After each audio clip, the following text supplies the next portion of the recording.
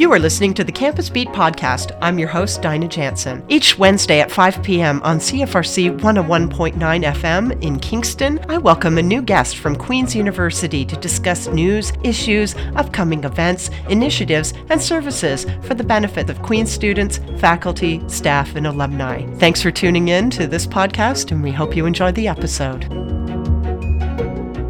Good afternoon, everyone. It is now 5 o'clock here at CFRC 101.9 FM in Kingston, Ontario. And we have the very great pleasure of welcoming Principal and Vice Chancellor of Queen's University, Patrick Dean, into our studios today. Welcome, Principal Dean. Thank you very much. Great to be here. May I call you Patrick? You may, please. I prefer it. So tell us a little bit about yourself, and before we talk about your work as principal, tell us a little bit about your research and teaching. So I'm a professor of English. My interest, and it's a very long-standing interest, has been the relationship between art and culture and politics.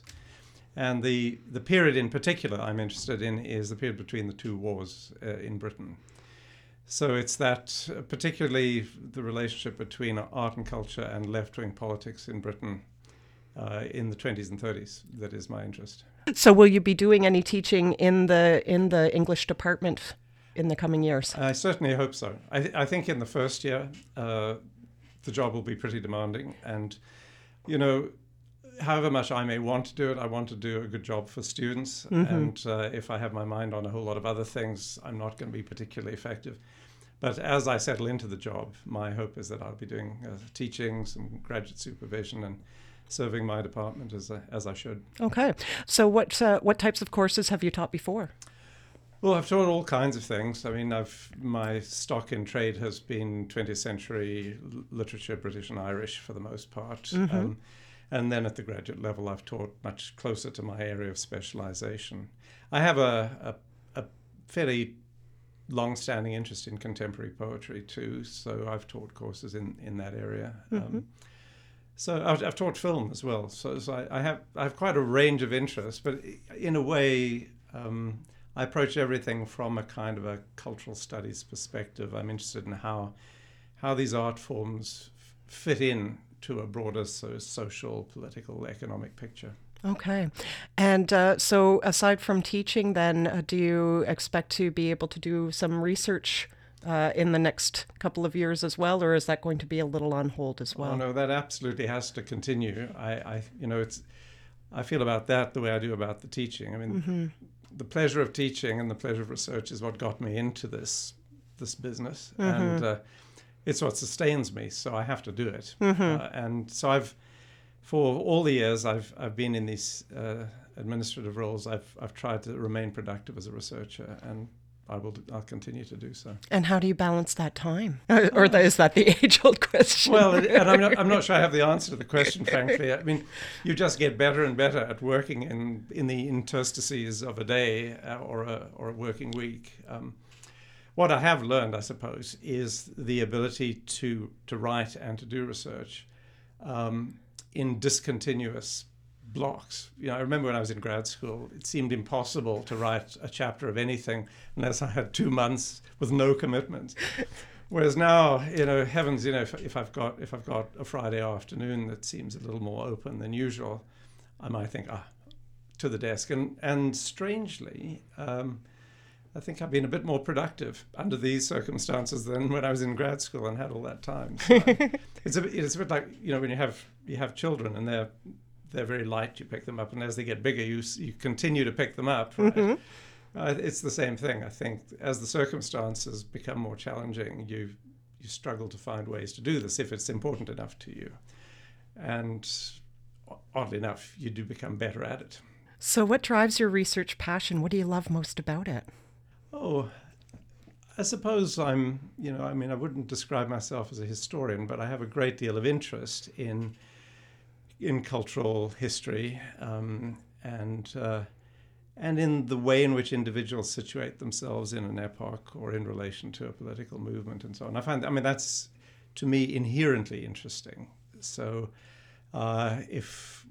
whatever period I'm looking at, whatever,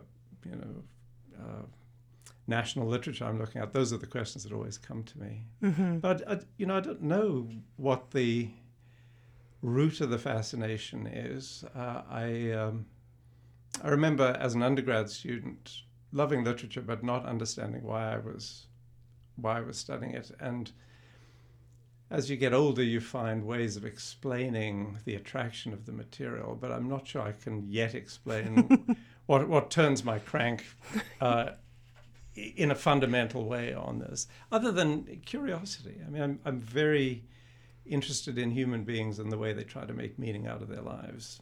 And that, in a way, is the process that leads to art of all kinds. So tell us a little bit about the university you were at before and the various roles that you undertook while you were there. So my career has gone from teaching to these administrative roles. I began teaching at Western, so most of my teaching career was at Western. Mm-hmm. Then I moved to Winnipeg and took on the first kind of more senior administrative role I had, and that was in 2001.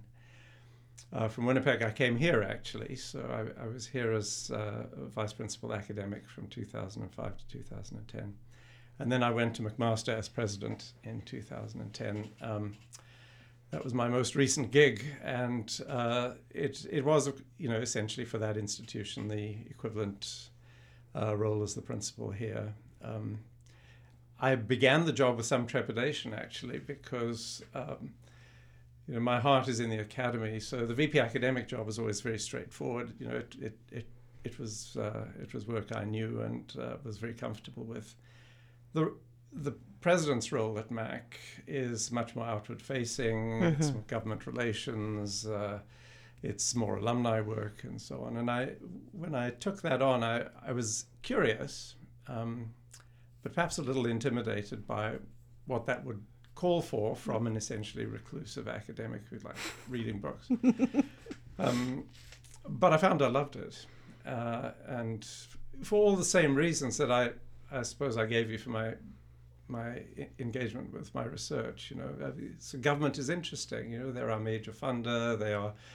They set many of the terms of the work we do in the university. Despite the autonomy of the university, it's actually hard to escape the context that government provides and so on. So I did find I had a great deal of interest in that side of the job. And then on the alumni side, I discovered the huge pleasure of getting to know former students of the institution and seeing the benefits they derived from attending the university, and then how they parlayed that into sometimes spectacular careers and personal achievements of one sort or another.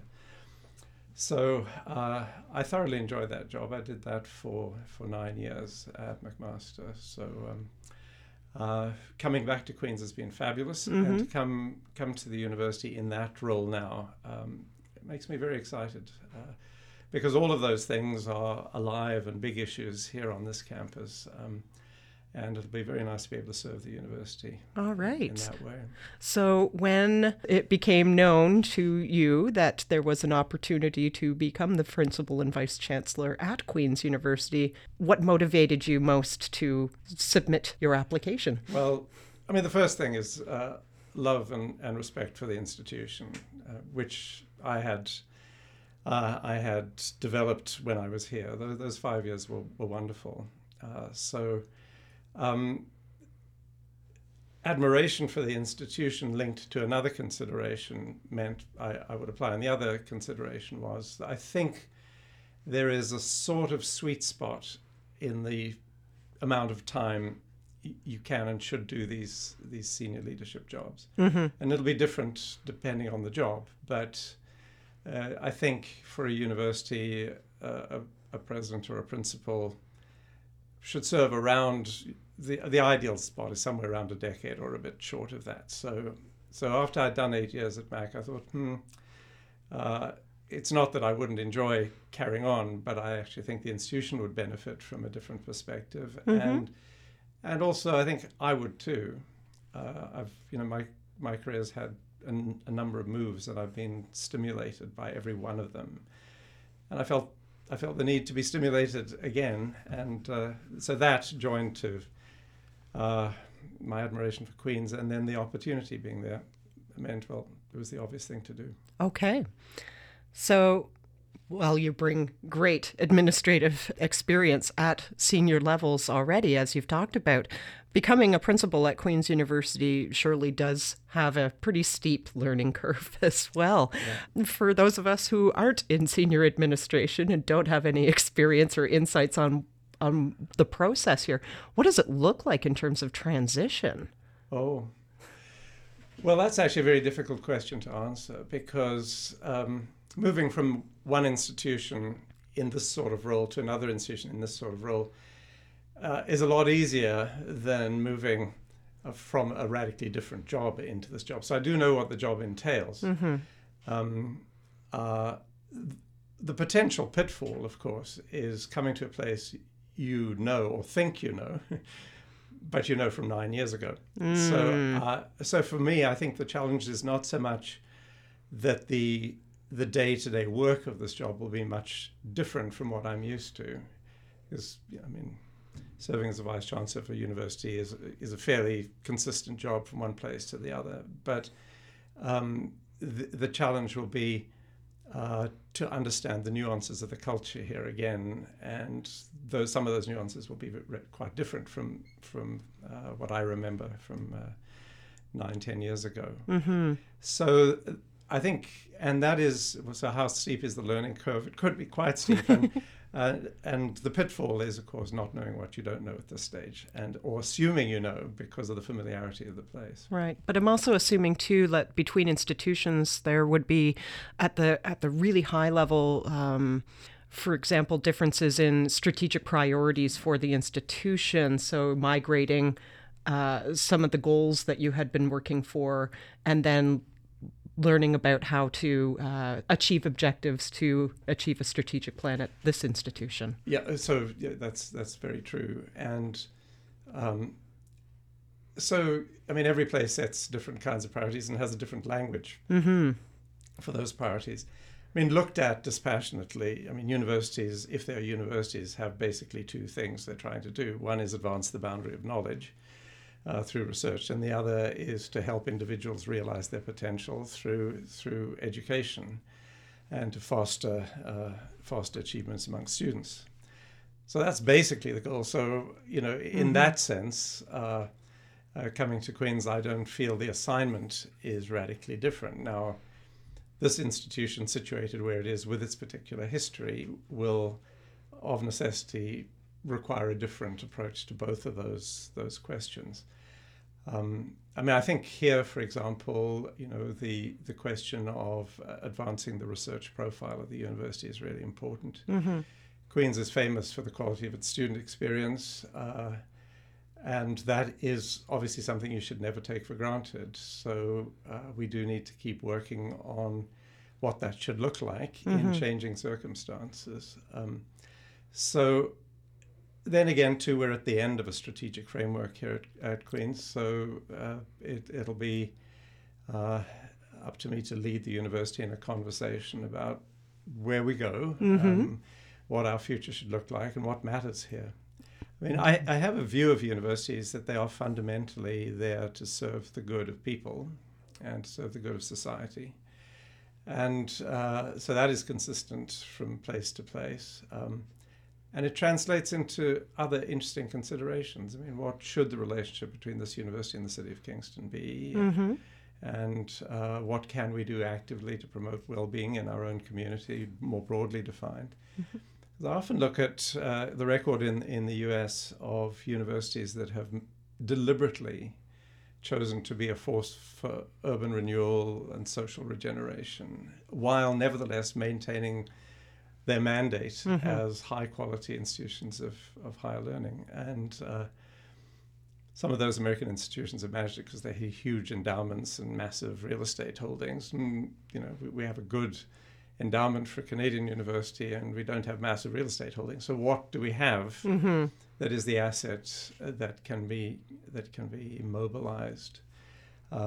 And I think, it's an exciting time for educators because of the shift to experiential learning, towards recognizing the importance of experiential learning, which means that universities are much more porous on their boundaries than they used to be. And so there is interaction occurring between the business of learning and research on a campus and the life that is lived in the community that surrounds it. And as those things become more interwoven, I think the opportunities for educators and researchers become fabulous, and the potential for positive impact in the community also dramatically increases. So it's a really exciting time, in my view. Okay. And in terms of excitement, what are you excited about doing at the university? What are some of the big goals that you might have moving forward?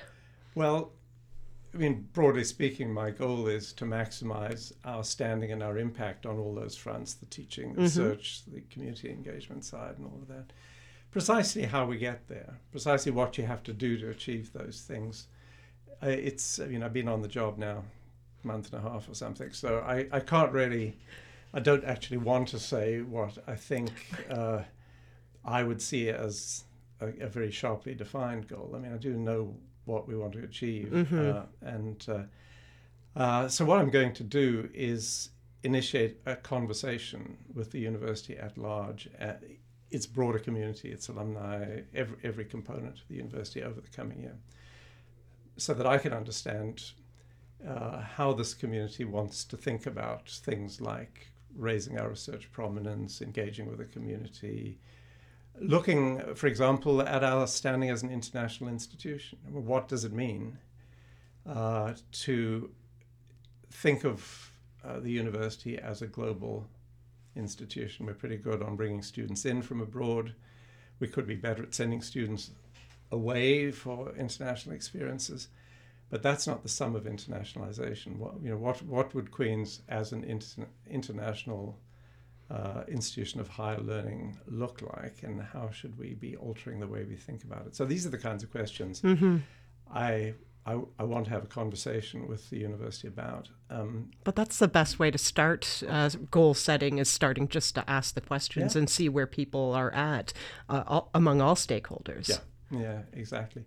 I think implicit in what I was saying is that the mission of an institution like Queen's is a hugely important and inspiring mission. And I think it's very easy to lose sight of that as we get caught up in the day-to-day business of operating the institution. What I really would like to do over this coming year is articulate the greater goal, the inspiring rationale for our being here and doing what we do, and then thinking back to, okay, how do we serve that goal best? All right. Moving forward off of that last comment there, in terms of leadership itself, what advice would you have for future leaders at Queen's University who are students and maybe thinking about moving into academia and perhaps leadership roles like you're doing yourself? Well, what's always seemed important to me in these roles, which are fundamentally about people, is to approach the people you work with and the people you serve with respect and openness. And you need to listen. I think it's a big mistake to think that leadership is all about pronouncing. There are times when you have to set a standard, when you have to declare something, of course. But the kind of, universities require a very specific style of leadership, in my view, and they are in some aspects the attributes of academics generally, which is curiosity, capacity to listen, to respect the ideas of others, and then to work to see how those things interact to take you to a better next step. So, like most university administrators, I'm self-taught. or an amateur. I don't know how you want to put it, but you learn on the job. And for me, the way of doing the administrative side and leading in the institution it's entirely inseparable from the way I operate as a researcher or a teacher. Okay. So what advice now might you have for incoming and returning students to get the most out of their student experience this year? Well, the university is a rich buffet. And by the time students are coming back for second and third and fourth year, obviously they've chosen the end of the buffet table they're going to concentrate on. But I think the culture at large is pushing people to more narrow specialization these days, and I think that's really regrettable. So my advice to students coming back as their areas of study begin to narrow is to work very hard against that, while at the same time doing what is required of the course of study. Remember that there are other items on the buffet, and this is a remarkable opportunity students have the years they're in the university. They will never again be able to spread themselves around a whole, sort of array of disciplinary areas that they can explore, and a whole lot of non or extra academic or extracurricular activities. So my advice would be to continue to make the most of the riches of the university, but to be thoughtful about what this experience is. I think universities are very, very privileged places, and it's possible to build a society on a university campus that is not really possible outside of the university context. And students need to be aware of that and think about contributing to it, as well as deriving benefits from it. They need to remain fully engaged, and as they're encouraged to disengage from things that are not front and center in their field of study, I would encourage them to maintain a breadth of interest in the interests not just of their careers, but of their well-being as human beings. Indeed. And you were talking a little bit about community engagement too, and there are many opportunities for students to take advantage of that, and hopefully you yourself. What are some of the things that you've enjoyed about Kingston now that you're living here that maybe students would like to know a little bit more about too as they're arriving? Well, it is a wonderful city and has, in terms of its geography, it has such fabulous assets. I do remember one time when I was here before, we were looking at the sort of age profile of the city, and this discussion was occasioned by some issues having to do with the pension plan. And it becomes obvious that people live long and very happy lives in this city. And I think it's partly because of the kind of milieu it is. It's beautiful. It's culturally alive. It's rich in many respects. It has a rich history, but it also has a very rich present. So my advice to students who come to Kingston to attend Queen's is that they should savor the city the way I was just suggesting they should savor the full riches of the university, because it is a wonderful community. However, I think it's not just there as. This is where my metaphor breaks down, because it's not actually just laid out there for them to eat as you would a meal. It is part of what the city can give is returned to you through your own efforts. And I know lots of students do volunteer work in the community, and I think the university should facilitate that wherever possible. And I'm very interested in academic programming that builds that in as a credit-bearing aspect. But even if it doesn't carry credit, engagement with community organizations, taking up a cause in the city, all of these things do redound on the student as well as produce benefit in the community. So I would encourage them to enjoy all the obvious benefits that the city has to offer, but in that very mature way, find benefit in giving. Okay. So we have a few minutes left, and I think it's always kind of nice to know a little bit more about who you're talking to. And we've talked quite a lot about your professional career, some of the work that you've already been doing at the university, and some ideas of what we're going to see moving forward with the leadership at Queen's in terms of strategic planning and community engagement and student experience. But let's get to know a little bit more about you, Patrick Dean, the man. We've heard about your research too, but what do you like to do in your spare time when you actually have it? Yeah. My wife and I are hobby farmers. So we have horses, we have sheep, we have goats, and not just for the purpose of having them. I mean, the horses are my daughter's former riding horses who now enjoy a happy retirement with us. But my wife is a spinner and weaver. She's a retired academic.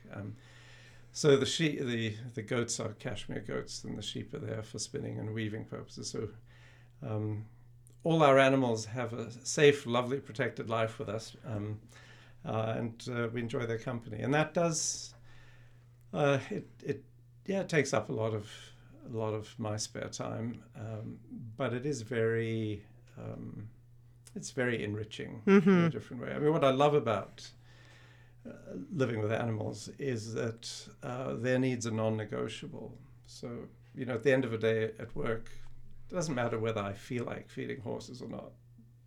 They need dinner. Yes.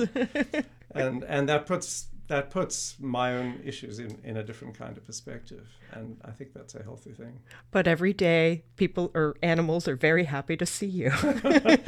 That is true, and that's a tonic. Well, there's something really nice about that, just thinking about that too. And prior to the interview, you actually mentioned you have border collies, 5 of them. 5 of them, yeah. Okay. So you might ask, why? Why 5? Well, if you have a hobby farm, maybe herding? Well, herding, yeah. So my wife does do sheep herding with a couple of the dogs. And although the number is a bit excessive, I think it's just evidence of our fondness for that breed. We've had, our family's had lots of dogs over the years, all of whom have been deeply loved, but we've been hooked by border collies. What are their names? Oh, They're too many to remember. They are in descending order of age: Jill, Kate, Toby, Ben, and Jimmy. And will we expect to see some photos of them on your principal's Twitter feed? In all likelihood, yes. Yeah. You can bring joy to everybody's day with happy dogs, happy horses, happy sheep, happy goats. Exactly. Tell us about what you like to eat and, what kind of music do you like? So I love to cook. I enjoy Italian food very much. So my work over the years has taken me to Italy quite a bit, and I have a great fondness for Italian food and wine. So that I enjoy, and that done to some sort of musical accompaniment is a source of great pleasure for me. I'm sort of eclectic in my musical tastes, but I'm at heart a Johann Sebastian Bach guy. Okay. There's a great line in a poem by A.R. Ammons, the American poet. The poem is called Tape for the Turn of the Year, and in the poem, I think it's written over the period of the Kennedy assassination, actually, but he's just sort of musing on his day, and his music is playing, and he writes in the poem, people wrote music after Bach, but it wasn't really necessary. So I've for a long time had that sort of view of Bach. I still do love any and all of Bach. But I love jazz, I love blues. My son is a blues musician, so he has taught me to really enjoy that. And so, no, I'm pretty eclectic and enjoy most kinds of music. Alrighty. So would you like to make a selection that we can end a musical selection? Maybe some Bach, maybe a favorite blues song? Let me see. If I were to choose one piece that I find always transforming and uplifting, it wouldn't actually, I could find plenty of that in Bach, but from Gabriel Fauré's Requiem, the final piece, which is called In Paradisum. In Paradisum. Okay, coming up next. So stay tuned. We're going to listen to that song in just a couple of minutes.